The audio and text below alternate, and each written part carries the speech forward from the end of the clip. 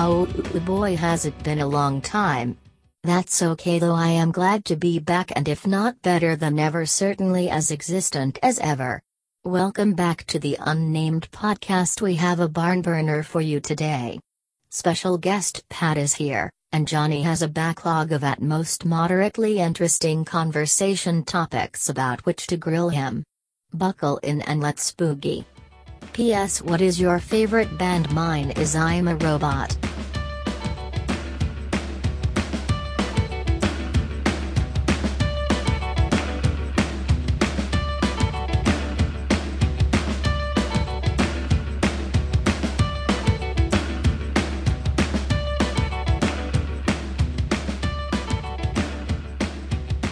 It's been a long time. We've missed you very badly, but it is time to bring back the podcast. It doesn't have a new name. That's part of the hook. I think there's something about a robot at one point. It's not called that. It's not robot focused enough. The main thing is that we're here and we're going to talk about stuff. And you're going to talk about stuff. You're going to have a guest. You can't just listen to John Rhodes talk for like an hour. It sounds boring as hell. So we got a guest. It's Pat Polk. How you doing, buddy? Hey, John. How's it going? I'm pretty good. How are you? Oh, I'm pretty good. I'm going to, no reason to delay. Pat, eat anything good lately? Yes, sir. I have. Of course, I knew to be prepared for at least this one question. I will admit that having a new baby means I have eaten repetitively and a lot of takeout lately. Not anything too exciting. But recently I have eaten pie from the pie place in Oak Park that I have decided is probably the best place that makes food in Oak Park. Even though it makes a very narrow range of food, it makes very high quality food. Okay, so if it's the best place, now obviously you're going really broad. Hi, Jen. You're going really broad here with best place that makes food, but it is still a limitation. I want to pause for a second. What places in Oak Park in general are better than this place? Or is this the best place in Oak Park? Food or otherwise, for anything. What's the best place in Oak Park? What's better than this? I mean, it's like not the best place to watch a movie. You know, it's not the best. Like the library is a very nice library. Like the library. The Frank Lloyd Wright home and studio is like historic. And that's pretty cool. Have you ever been there? I have. It is literally like a quarter of a block from my apartment. Oh wow! My girlfriend Gina is a big fan of Frank Lloyd Wright stuff and has been to a bunch of the house. I assume she's been there. I don't know. I've never been to anything. But yeah, it's really close and it's really cool. That's probably like the most famous thing in Oak Park. I'm comfortable. Top three?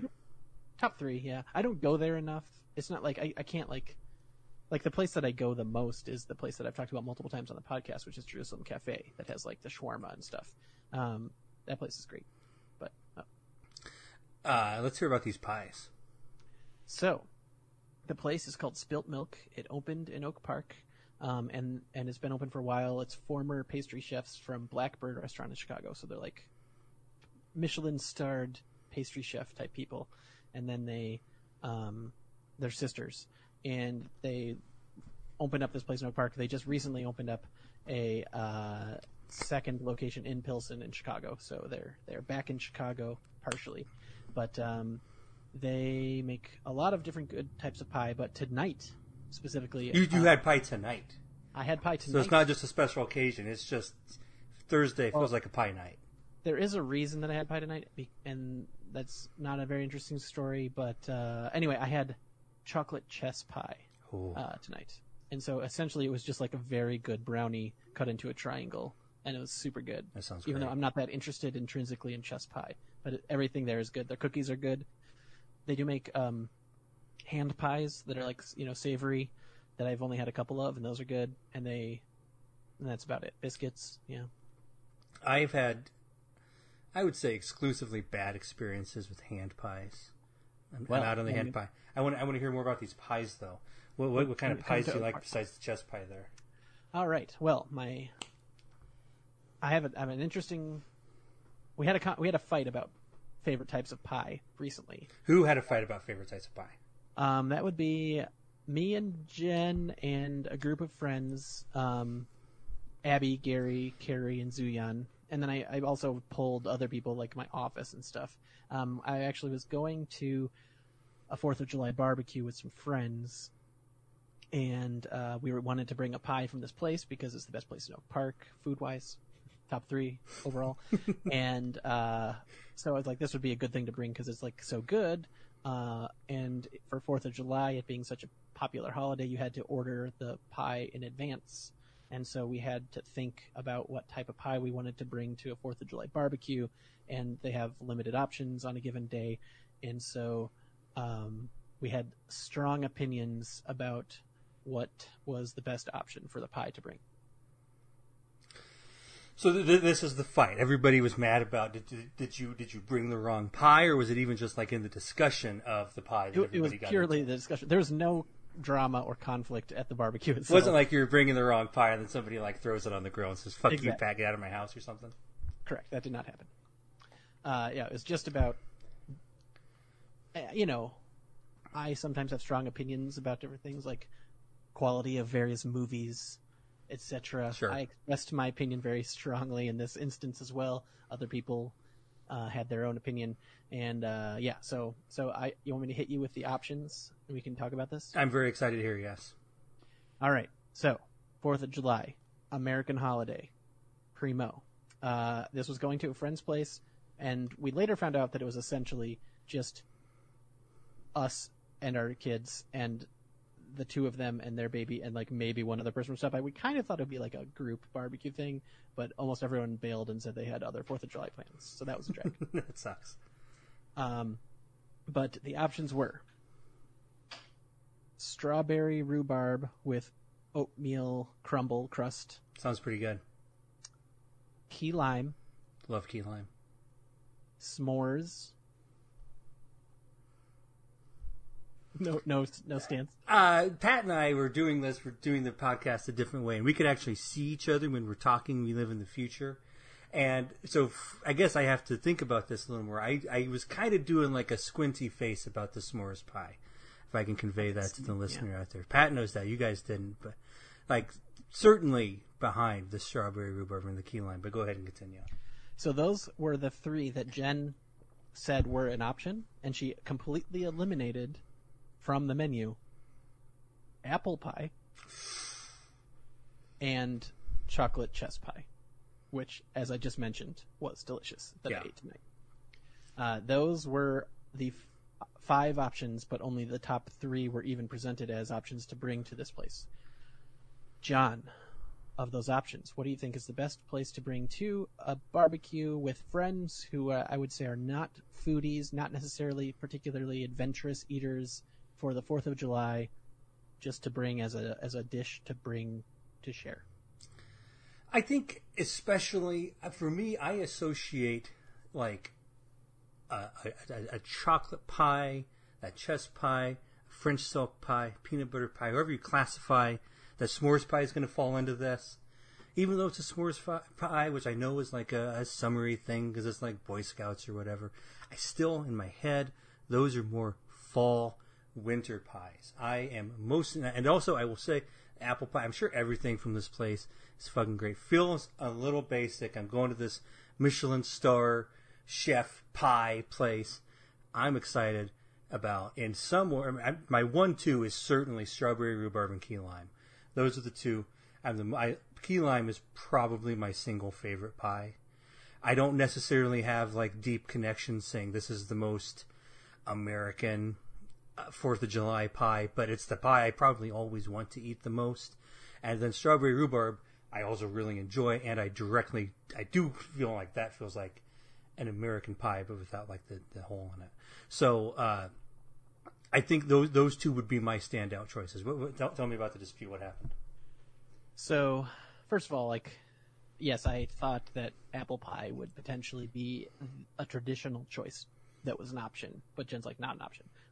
She thinks it's too boring, which I understand. Yeah. For instance, if they do make a good cherry pie at this place, if they had cherry pie, I feel like that probably would have been an inoffensive top tier option that just like everyone would like if you even like any type of pie this cherry pie would probably be good.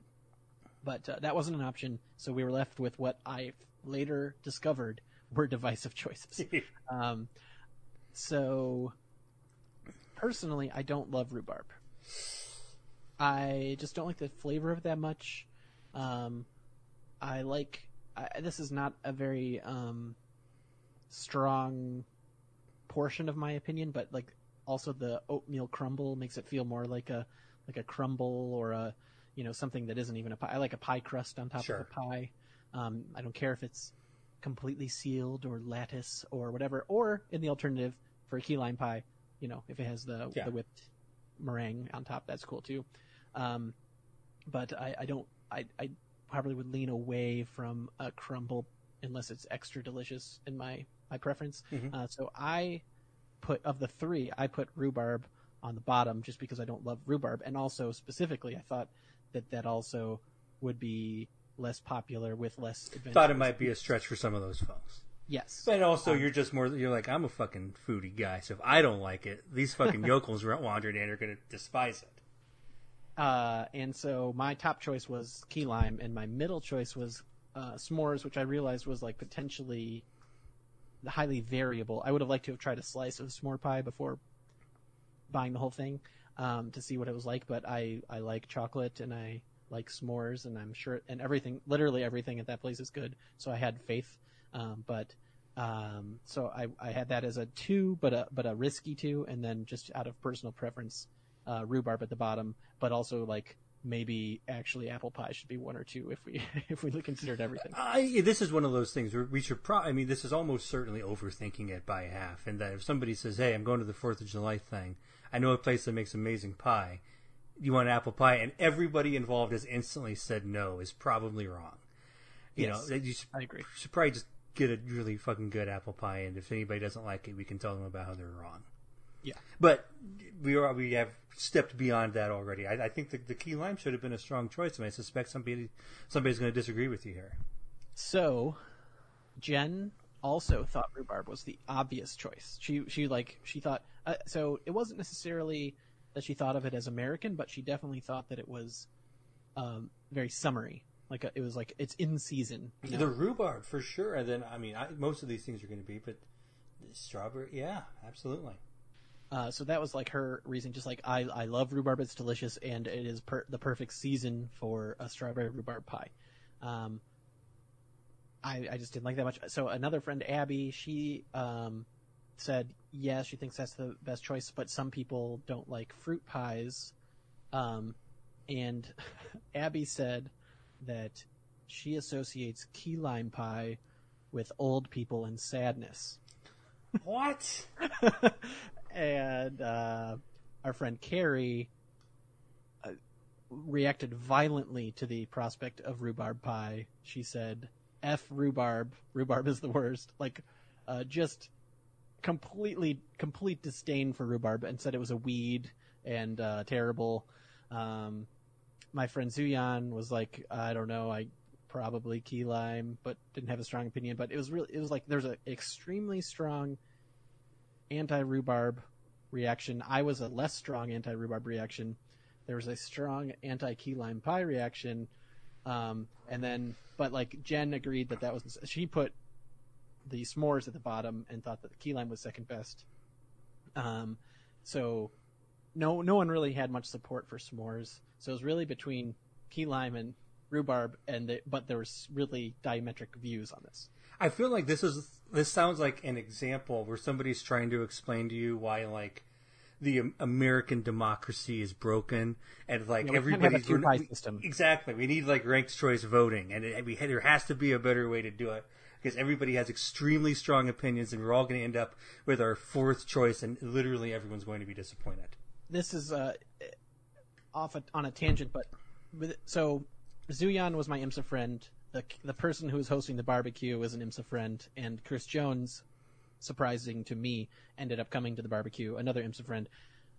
In high school and college, when I was hanging out with IMSA friends, we did have that issue when you're just trying to decide what to do or what game to play, and we did numerical rating of how much you wanted to do a given activity for the evening, and tried to decide based on essentially net utility for our activities, and we needed something like that for this pie contest as well. Oh, Gary, who is Abby's husband, and big into cooking, he insulted key lime pie as not even really being a pie. And then he's like, what even defines a pie? And so then I tried to find like the snootiest pie definition article I could find, and I found a great one that mentioned Mary Berry. She talked about like she had a cookbook and talked about shepherd's pie, and so then they're like, the annual debate again of what constitutes a pie. Is shepherd's pie really pie? And there's this the British Pie Association annual championship, and this one British snooty guy said that a pie has to be completely encased in crust because the art of making a pie is having the filling be well made and the pie crust being completely cooked and perfectly textured. And so anything that doesn't have a top crust is definitely not a pie. So key lime pie, definitely not a pie. Pumpkin pie, definitely not a pie. Shepherd's pie, not a pie. And they go so far as, one year we had a discussion where we were considering lattice topped pies, and we just laughed that off and thought that was absurd. Like, of course that's not a pie.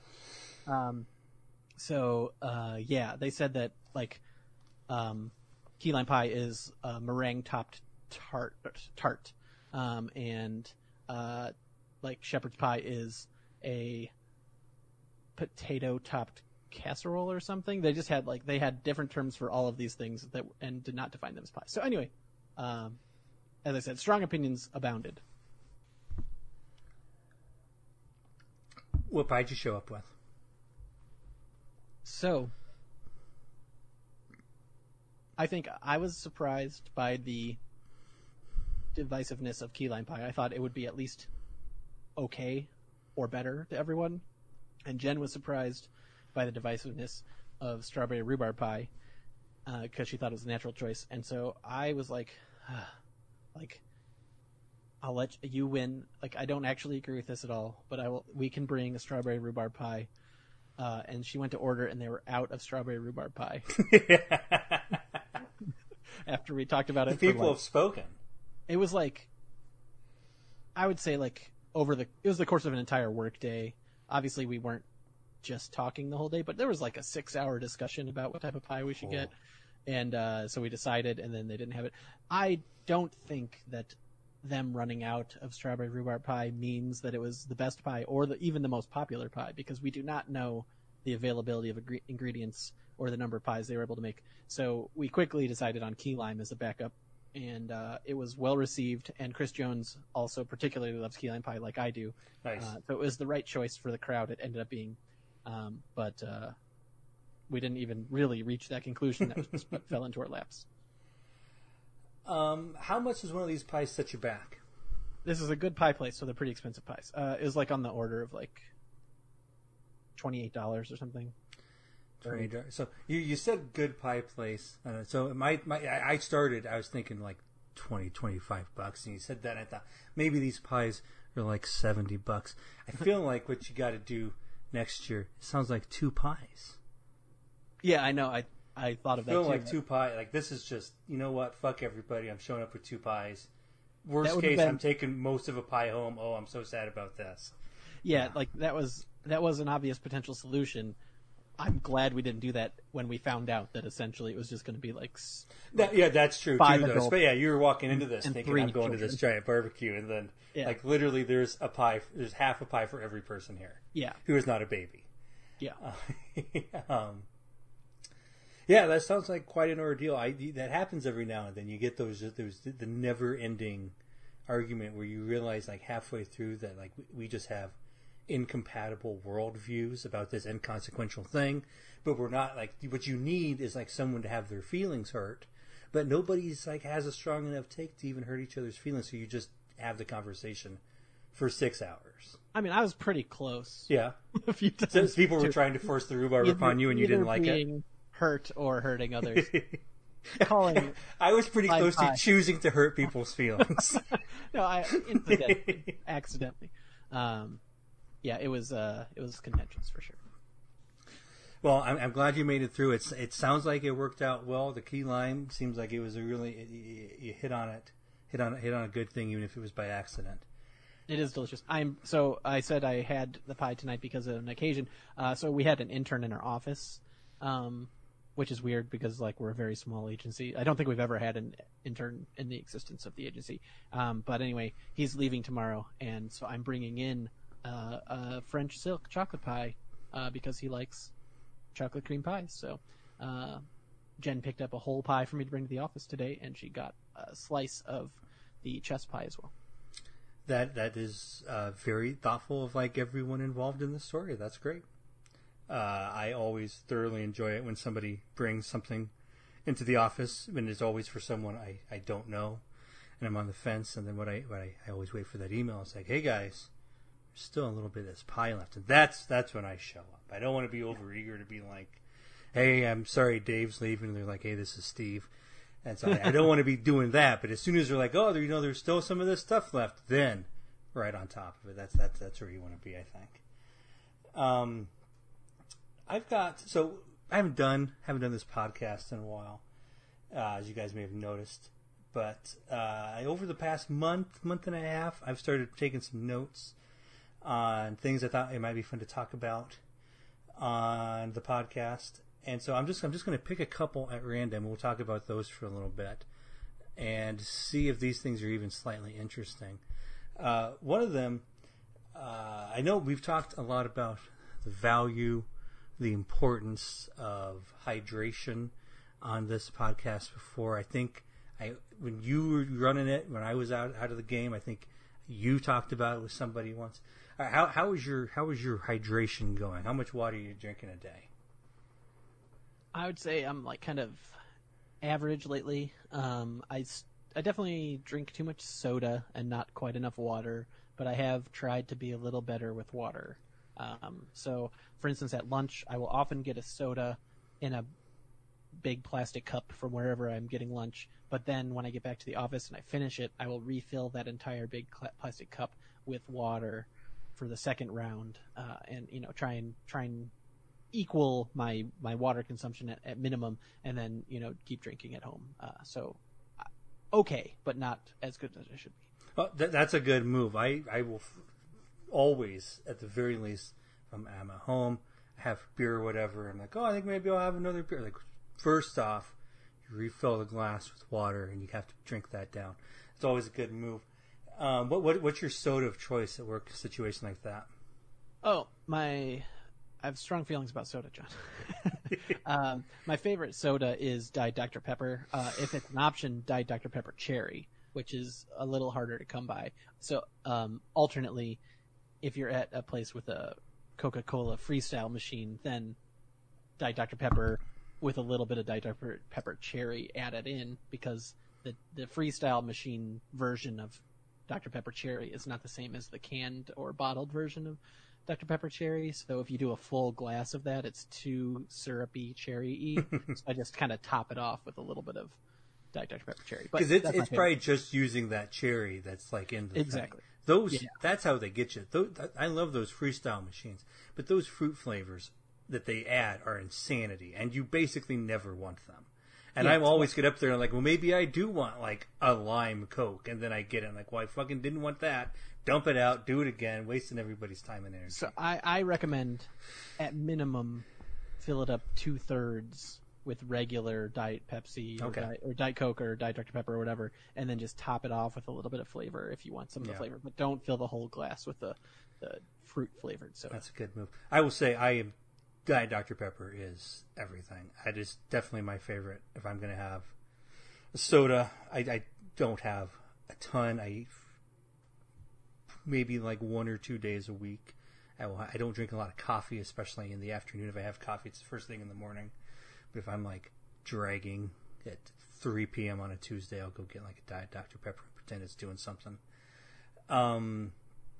I have been drinking a lot of water, as I always do, but I've really inspired myself because earlier I believe I described a a delicious apple pie from a great pie place as basic, because that's a thing I think I can say. And I have great standing to say things are basic, because I'm a dude who has a giant Hydro Flask that he carries around with him everywhere that's covered in stickers. You guys at home can't see this, but Pat, who's also at home, but he can see this on the video, because I am a 21-year-old female college senior who's been to England on a foreign exchange trip recently. But I really enjoy it, and I really advocate for this. I know it seems kind of weird, maybe out of... Can we take a tour of the stickers, or abbreviated version? I don't know what else you thought we might be about to do. Okay. We're going to take a tour of the stickers on my Hydro Flask now. And so maybe after this I'll go ahead and put up some pictures too for those of you who can't see it. But I've tried... So we're going to start here. I've got like a Comedy Bang Bang sticker, and this is Distillery Nearby. This is Waluigi. He's cool. Of course, I noticed the Waluigi. You like Waluigi? This is Wolf Puppy. Go ahead. I mean, Waluigi is deliberately incredibly annoying. That is what he's known for, is being the worst. So, are you ironically a fan of Waluigi, or you like Waluigi, or you don't actually care about Waluigi and just put him on there? The last one's out. I will say, you said, like, are you, and then there are a couple options. But, like, I would say I think of myself as a Waluigi type. I like him. I like what he stands for. There was a thing recently, I was thinking about this, and somebody, I think it was Gina, was like, do you really like this? Or is it like an ironic thing? This wasn't about Waluigi, but it was just about something in general. And I just realized I have transcended such questions. I know, here's what I know. I like Waluigi a lot. I don't know if it's because it's funny how bad he is, or that it's stupid, or what. I just think Waluigi's great, and I need more Waluigi content in my life.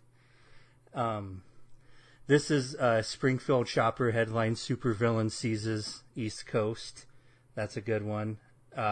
This is New California Republic flag from Fallout New Vegas. Are you familiar with the comic strip Nancy?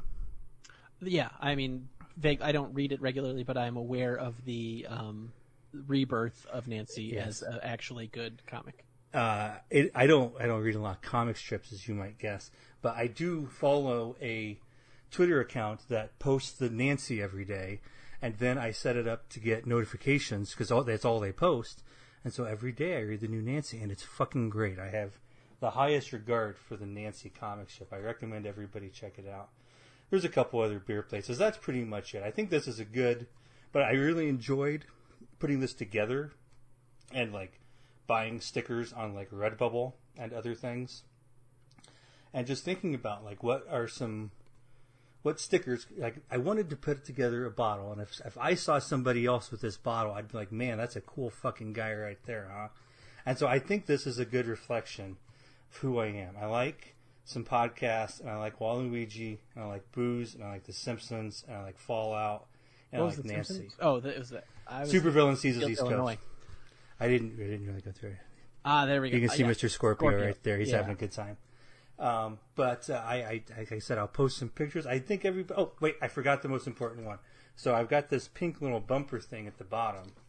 And then underneath, there's the secret hidden laugh sticker, which is the pumpkin dance guy from the video on YouTube. Everybody loves the pumpkin dance guy. And I have to say also, perfectly fits the bottom of your bottle. Yeah, that was just a coincidence. I got this sticker, and I actually had it on like up here, and it just looked so fucking stupid. I couldn't leave it there. But then I was like, I wonder if it would fit, and I put him on the bottom there, and then he goes under the boot, and nobody knows he's there but me, and boy, do I know it. Mm-hmm. It's great. So everybody go buy. Like, these Hydro Flasks are outrageously expensive, but I drop it on like concrete once a week, and so far it seems to be doing okay. The stickers get kind of dinged up, but everything else is fine. And then I just drink like 2 of these at work every day, and I feel stronger than I've ever been. And I swear I was paying attention, but did you explain who the guy with the David Bowie makeup is? Oh, I didn't say that. This is there's a brewery in town called Dangerous Man, And then they do Pride. They did Pride stickers this year, and this was their Pride sticker, which is basically their logo with a rainbow David Bowie thing, lightning bolt thing going on. Cool. Yeah, good stuff all around. So, and this goes for you, Pat, or anybody else. If you get one of these things, you can come on the podcast and tell everybody about all the stickers you got. You better do a video chat. You will need to do a video, and if you need advice on where to get stickers, you can ask me. But also, just like I got most of these, like some of them I like Comedy Bang Bang, and I went to the store and you could just buy like stickers. But then Redbubble has all sorts of stuff, and it's all like fucking bullshit. They clearly do not have the right to be selling these stickers, but they do, and they're $2.95, and it's just like, yep. It's like I'm sure if you sold a sticker that said The Simpsons, you'd get in trouble. But if you saw a sticker that just is the newspaper for Supervillain Seizes East Coast, nobody's fucking checking this shit out. You're fine. I'm not even sure you'd get in trouble on Redbubble if you sold one of those.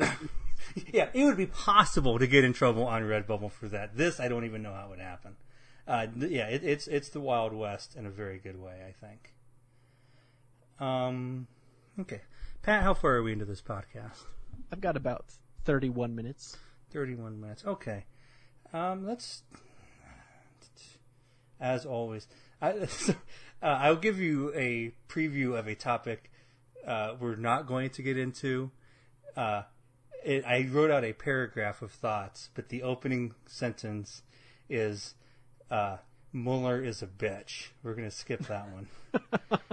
Everybody can be really sad you didn't get to hear my interesting take about that. Is that a paragraph? I'm not reading. I did write out a whole paragraph. The next 4 words are "Oh, but my principles." But we don't. Yeah, you can probably see where that was going to go. Mm-hmm. I had one thing I specifically wanted to talk to you about. We'll see how long this takes. This could be the rest of the episode. How familiar are you with the Jonas Brothers song "Year 3000"? Extremely Extremely un. Okay, well, first off, then this goes not just for you, but for everyone. If you listening out there share those sentiments that Pat just expressed, rectify this. It's a truly great song. You'll have a great time listening to it all the time. But I think it's a cover they did of some weird British song, and they slightly changed some of the words to make them like topical to them. But the premise of the song is like it's the Jonas Brothers, and they're like, our neighbor made a time machine, and he went to the year 3000. And then now they make some audacious claims. One of them is that everything is basically the same, which seems unlikely, but also that everyone lives underwater, which would inherently, it feels like things are not basically the same if everyone lives underwater. They seem to have not fully considered the ramifications. Yeah, of that. it might be they were just going for rhymes more than really like figuring out what would make sense. But that's not what, like, anyway, maybe in a future episode, we'll just spend the entire time talking about how good this song and video are. I'd be happy to do that. But that's not what we're doing today. What I want to talk about today is there's a line of the song, and it's like at the end of the chorus, so they repeat it over and over. And I believe, and so the guy's just going through, rambling off things about the future. And then now you're going to get hung up on one thing, so get ready to get hung up. We're just going to get right back off of it. And so he's talking to these kids, and it's like 2006. And I believe the line is, and your great-great-great-granddaughter, she's doing fine. So first off, I know that's not enough greats. We're not making it a fucking 994 years with great-great-great-granddaughter. But, so, and I also want to assume, I mean, but for the purpose of our conversation, you'll see we can actually go either way with this. It doesn't really matter whether maybe longevity has changed significantly. Maybe it is your great-great-great-granddaughter, and she's doing fine at 375 years old, and she's middle-aged. So I don't know. That's neither here nor there. What I want to talk about is the idea they have come, this person said, hey, good news, Jonas Brothers. And I guess this is just from the lead singer's perspective, so it's just the lead singer. I don't know which Jonas brother is which. How much of a Jonas fan are you? No, I got nothing beyond this song. So but whichever one it is, it's his great granddaughter. She's doing fine. So this guy is like, I'm happy to report, while I was in the year 3000, I checked in. And also, you could also say, if I only have one living descendant 1,000 years from now, that's weird. You would think I would have many. Yeah, You'd think that the tree would be branching out, but I don't know. I don't think that statement necessarily means you only have her. That's true too. That one person is doing great, but maybe he was like, you know what? I'm fucking 10,000 busy in the future. I'm not a strong swimmer like everyone else is here, so it took me a minute to even find this one fish person and confirm she was doing okay. I think I'm doing pretty good. You guys didn't make a time machine to check on her. I did. You are very selfish. I gave you a very personalized update. You will be grateful for the one person I was able to track down.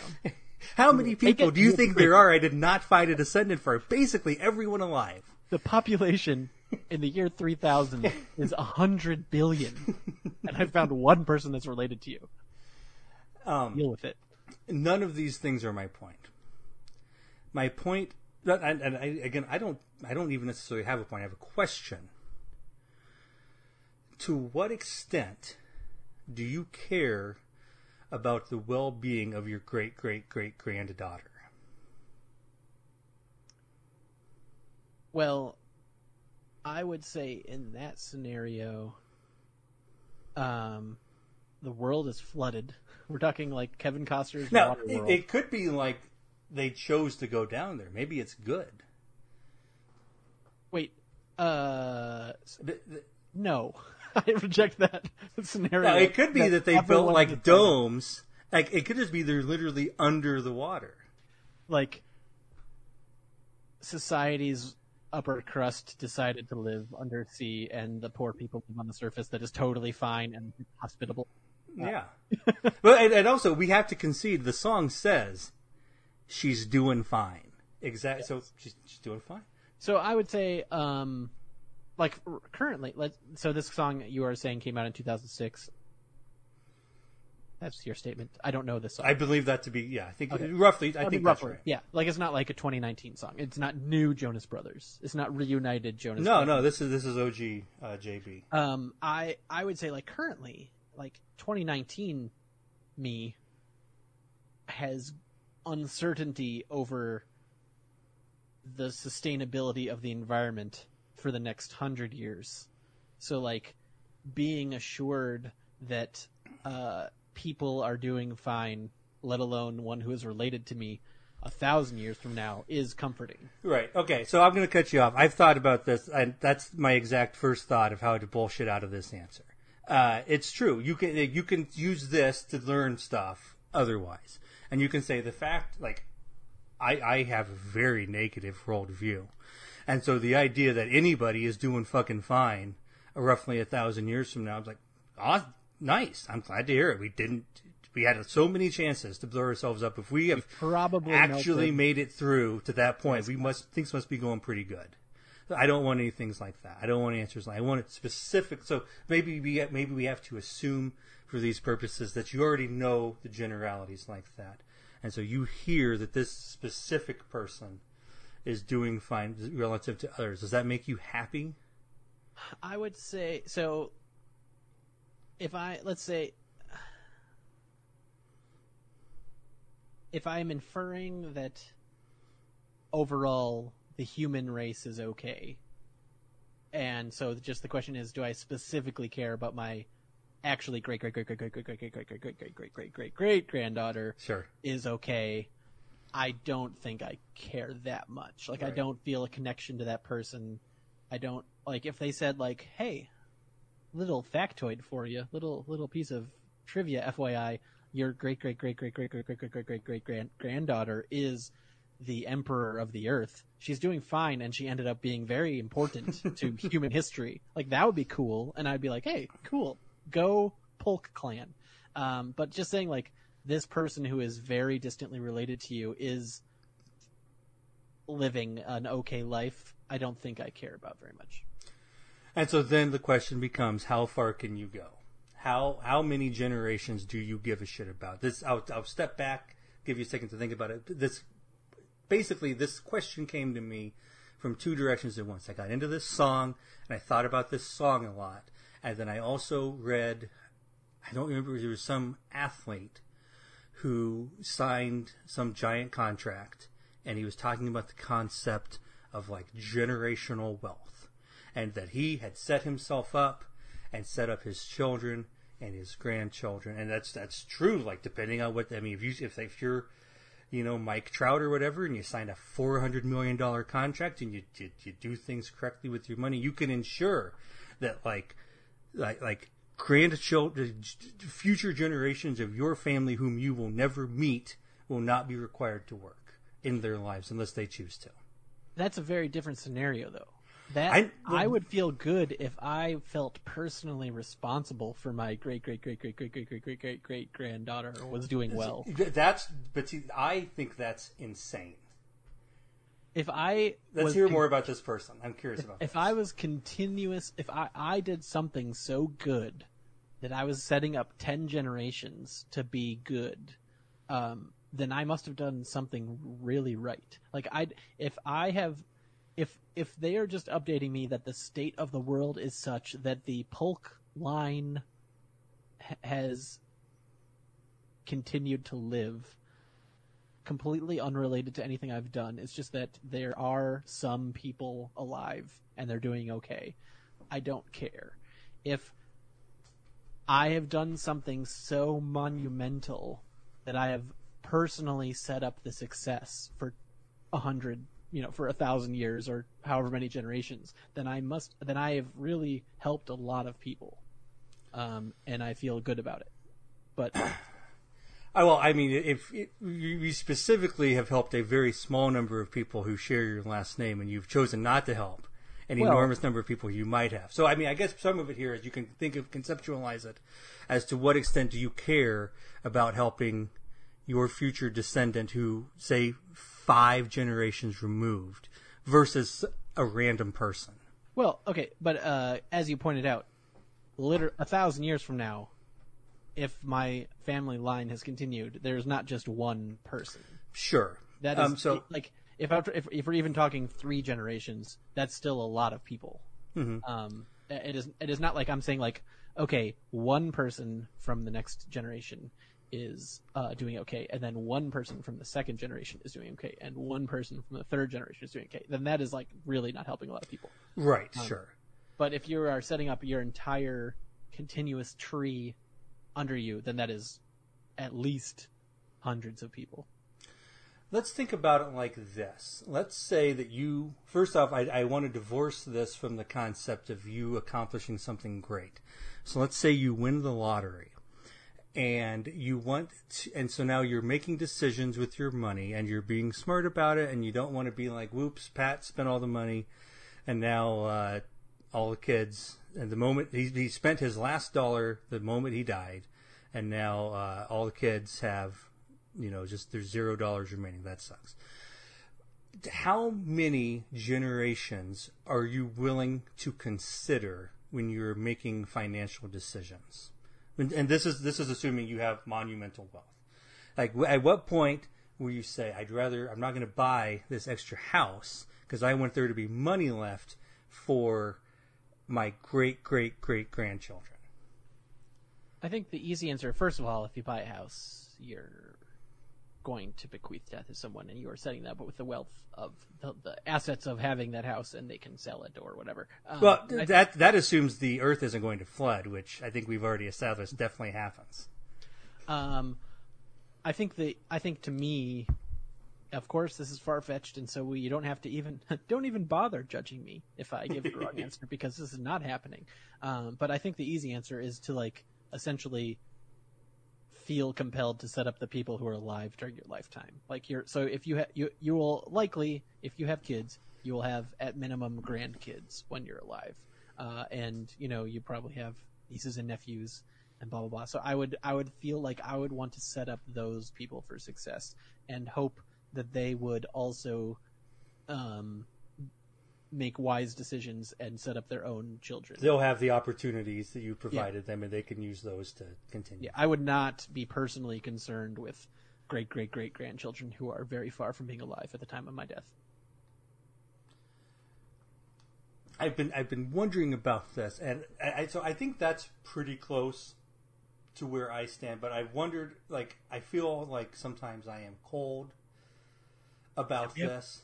John, we went to law school, buddy.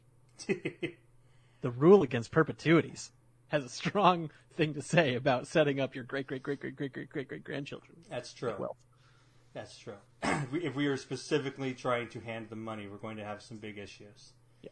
And unintended consequences we don't care for. I think in the end, we're not as far apart on this as I thought we might be. I talked to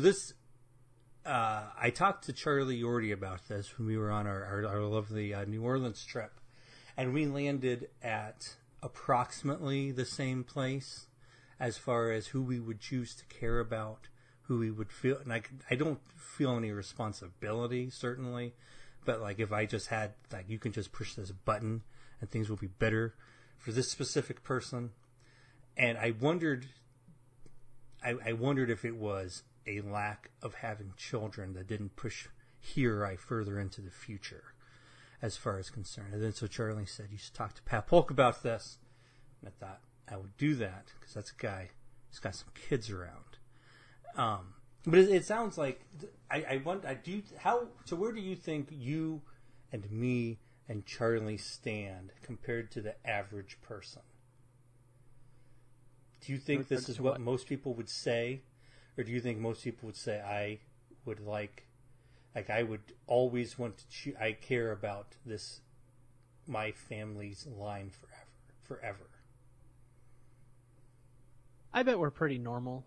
I think it depends on, like, some people are obsessed with the concept of legacy. Mm-hmm. But I think that's a minority.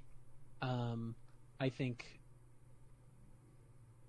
some people, I think it just in general, you might just like how close you are with your family might have some impact.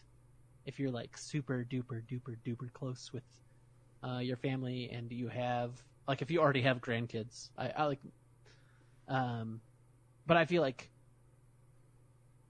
on average, people, I think it is easy to care about things that you can observe personally, and B, it is obviously easy to, and to some extent, want to spend what you have and not purely sacrifice your own well-being for innumerable future generations. I think the combination of selfishness and bias for the present will make people not go super far in the future.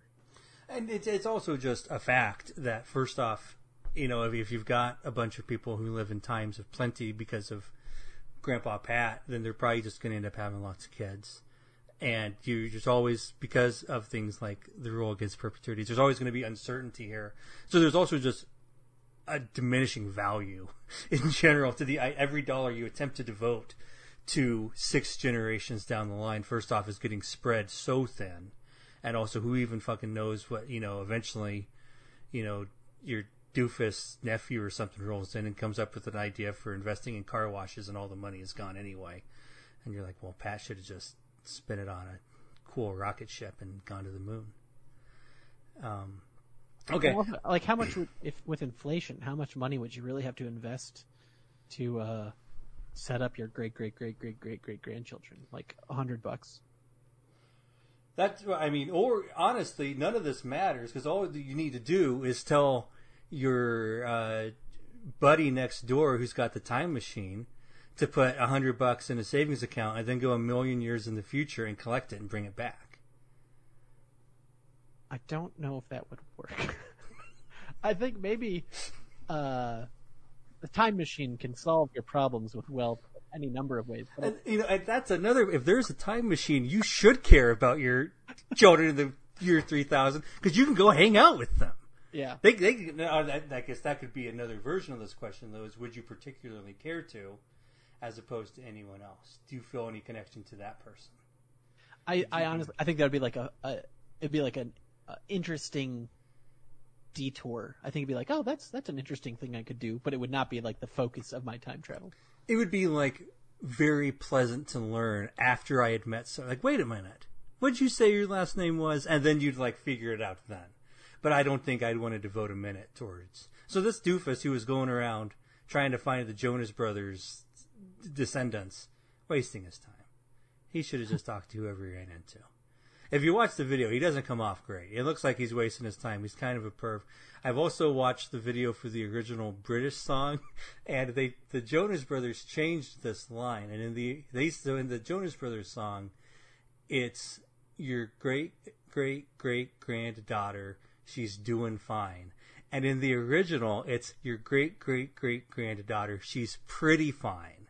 And it's like, man, you're. Ambiguous. This person in the future is fucking hot, and I wanted to hook up with her. And then I found out she was related to you. Weird, huh? And so it's just kind of a little bit raunchier lyric, and I think considerably less interesting. But maybe it's more interesting because it actually, I think, makes sense. As like maybe it's ribbing them, as opposed to this, which I don't think you should give a shit. Except for, all of our cheats about how this teaches us about the future. And also, if it's really your great-great-great-granddaughter, then longevity has changed considerably and other things. I guess also you'd have to, it wouldn't be enough to just be able to live longer. You'd also have to be able to procreate much later in life. Sure. Like, if you had to have that kid by 60 at the latest, which is crazy. Even then, it wouldn't do you any good to live to 500. You're not going to spread it out enough. Anyway, I think that was okay. I'm going to tell one more story here. Excellent. This is moderately timely. We'll see if your takeaway from this is the same as mine. But I think I've talked on here before about how they have these things everywhere. Up here in Minnesota, there's a big group called they have the beer dabblers, and so the whole thing is you go and you get a little cup, and then you pay like $50 to get in, and then all these different breweries are around, and they'll fill up your little cup, and you can just drink for like 4 hours, and it's great fun. They do one of these. There's a summer one and a winter one, and then there's one at the Pride Festival every year. And this year, Gina and I went to the one at Pride, and it was a very good time. And you got a cool sticker. I got a cool sticker. I drank lots of delicious beers, but also there was, just because there was the Pride Dabbler, there were there was a drag show, and there were just the theme was drag queens, so lots of the little tents with the breweries, their beer was based on a drag queen, and then that drag queen was there, and you could just be like, hey, is this my beer? And sometimes they were famous drag queens, so they weren't there, of course. But there were lots of little things going on. And then one of the things going on was there was a mechanical bull. And people were getting on this mechanical bull. And, of course, I don't fuck with a mechanical bull, and I never have, and I never would.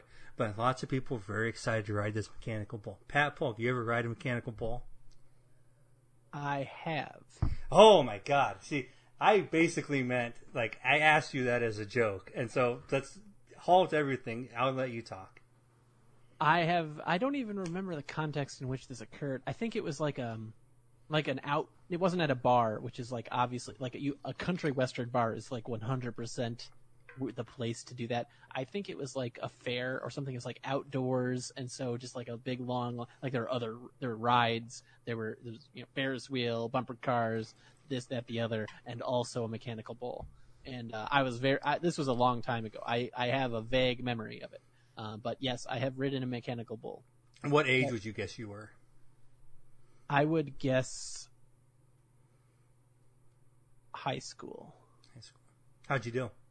I believe okay. Pretty well. I think the mechanical bull, in my brief observation, there's a lot of like the person at the controls has a lot of control over how hard the ride is. Sure. And so if they're being nice to you, you can stay on for a really long time. And if they're being mean to you, you have to be very good to stay on. And I feel like I had kind of like a medium difficulty and did a medium-ish, maybe medium plus job and stayed on okay, but eventually got flung off. I feel like that's very spot on. That's kind of how this thing generally goes. Is like as long as you get up there and you're not like if you're going to hurt yourself, then we're throwing you off right away and getting you done. But if as long as you're okay and everybody's okay seeing you up there, we'll let you do it for a minute, and then they pull the lever up. It's like, well, now it's real, and then no one can do it anymore, and it's over. Yeah. So my favorite brewery up here in Minnesota is Junkyard. I post pictures in the WhatsApp channel all the time of Junkyard beers I'm drinking. And they happen to be set up right next to the Mechanical Bull thing. And I was like, this is great, because like once Gina and I had made a nice loop around and kind of seen all the highlights and just kind of hanging out now, we just got a seat next to there. And I went over, got a Junkyard beer, and I thought I'm just going to drink a couple of these, rotate through, and then we can watch the crazy-ass Mechanical Bull people. And we're there for a few minutes, and then this lady gets up, and she's wearing she's wearing a sleeveless shirt, but it's like a smart sleeveless shirt. Maybe she had you could totally, nothing crazy about it. But then you realize she's on the ball, and then it kind of turns to the side, and it's like, oh, this person is wearing very short shorts. And then it kind of turns again. It's like, oh, this person is not wearing pants. And so she's just up there in a thong, which you can do. You can do whatever you want. She's just going crazy, kind of wilding out, and everybody's flipping out and having a good time. And then eventually, the guy does the thing and pushes the thing up, so now the ball's going for real. And then she is just hanging off the side of it, and it's just her ass up in the air, and everybody's going nuts and screaming, having a great time. And she eventually falls off, and everybody cheers, and we all had a great time. And then she walks over, and this is the tragic part of the story. They've got obviously the safety area where it's soft and you can fall. And she gets out of there, and she steps over the thing, and she gets out, and then she reaches down, and she lifts up her jeans. She was wearing full jeans before this, and there's the concept that she had come to this event in jeans and a smart top that I totally could buy. It was casual Friday, and she wore this to work and got to the thing and had a couple beers, and then she was like, hey buddies, I gotta take off my jeans and get on the Mechanical Bull and have a good time. It felt real bad. Yeah, it felt like at that, if you show up and you're in the party mood and you clearly were that way before you got here, it's one thing. But it's I feel 2 hours ago, this woman, let's say 3 hours ago, this woman came from an accounting firm downtown, and then she's got her jeans on the ground riding the Mechanical Bull around. What was her demeanor when she was done with the ride? Was she satisfied, pleased, happy that the people hooted and hollered? What did you get out of her affect? I would say having a pretty good time, pretty excited, not enormously excited, but pleased with how things had gone.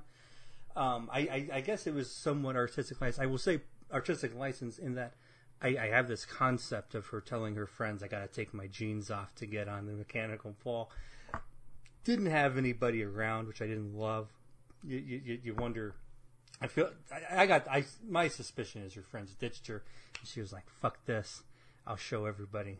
Got to get these jeans off. Get on the Mechanical Bull." Was she visibly drunk? I don't. I probably. I don't know. Visibly drunk. I was at a distance. I wasn't up against the edge of the thing trying to lean in and see. I was a fair distance away. She seemed she was she did well on the ball. It wasn't she was so incapacitated that she just got launched into space the moment she stepped on it. The jeans just killed me though. Yeah, that's rough. I hope she's doing well. I bet she's having a good decision to make. Yeah, I feel that's the thing. You got to go in it knowing what you're going to do, and if you're going to not be wearing pants, let's plan ahead for how we're not going to wear pants, and not improvise ways to not wear pants at the last minute. Because when you do that, it doesn't always lead to the results we want. I mean, I think improvising not wearing pants, there's one precise way to do that, and that's to take off your pants. She came to the same conclusion. Pat, do you have anything you'd like to plug today?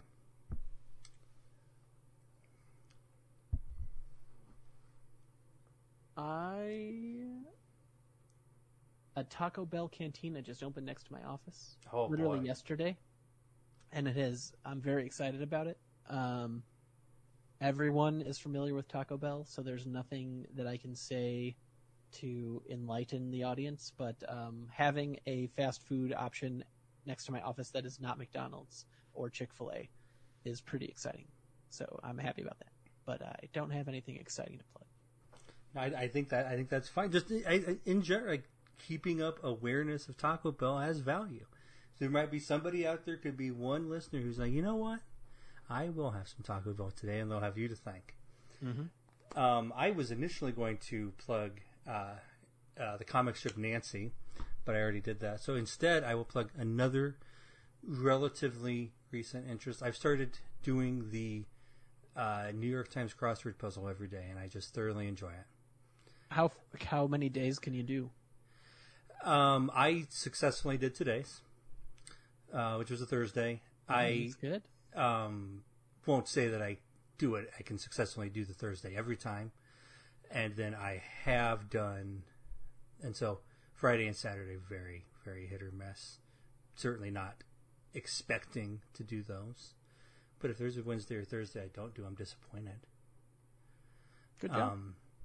Are you a crossword puzzle person, or have you ever had a phase like that? I dabble. I have the app for New York Times, and so I fiddle with them. I don't even try Friday, Saturday.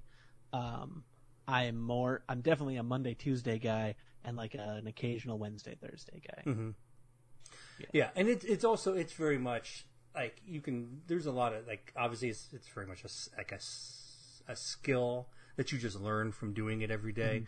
And this is the thing I didn't know until I recently started doing it every day, is it's very obviously just like a trick to get you to keep doing it. But they they'll reuse so many clues, and not just like traditional, like, well, there's, we're always putting like shitty cheeses and stuff in because they're convenient letter groupings, but also just like there'll be a week where they just keep running out the same clues, and then like, oh, this must be this because I saw this on a Tuesday, and now, even though it's a Friday, and this clue would be impossible otherwise, I know it because I did that Tuesday.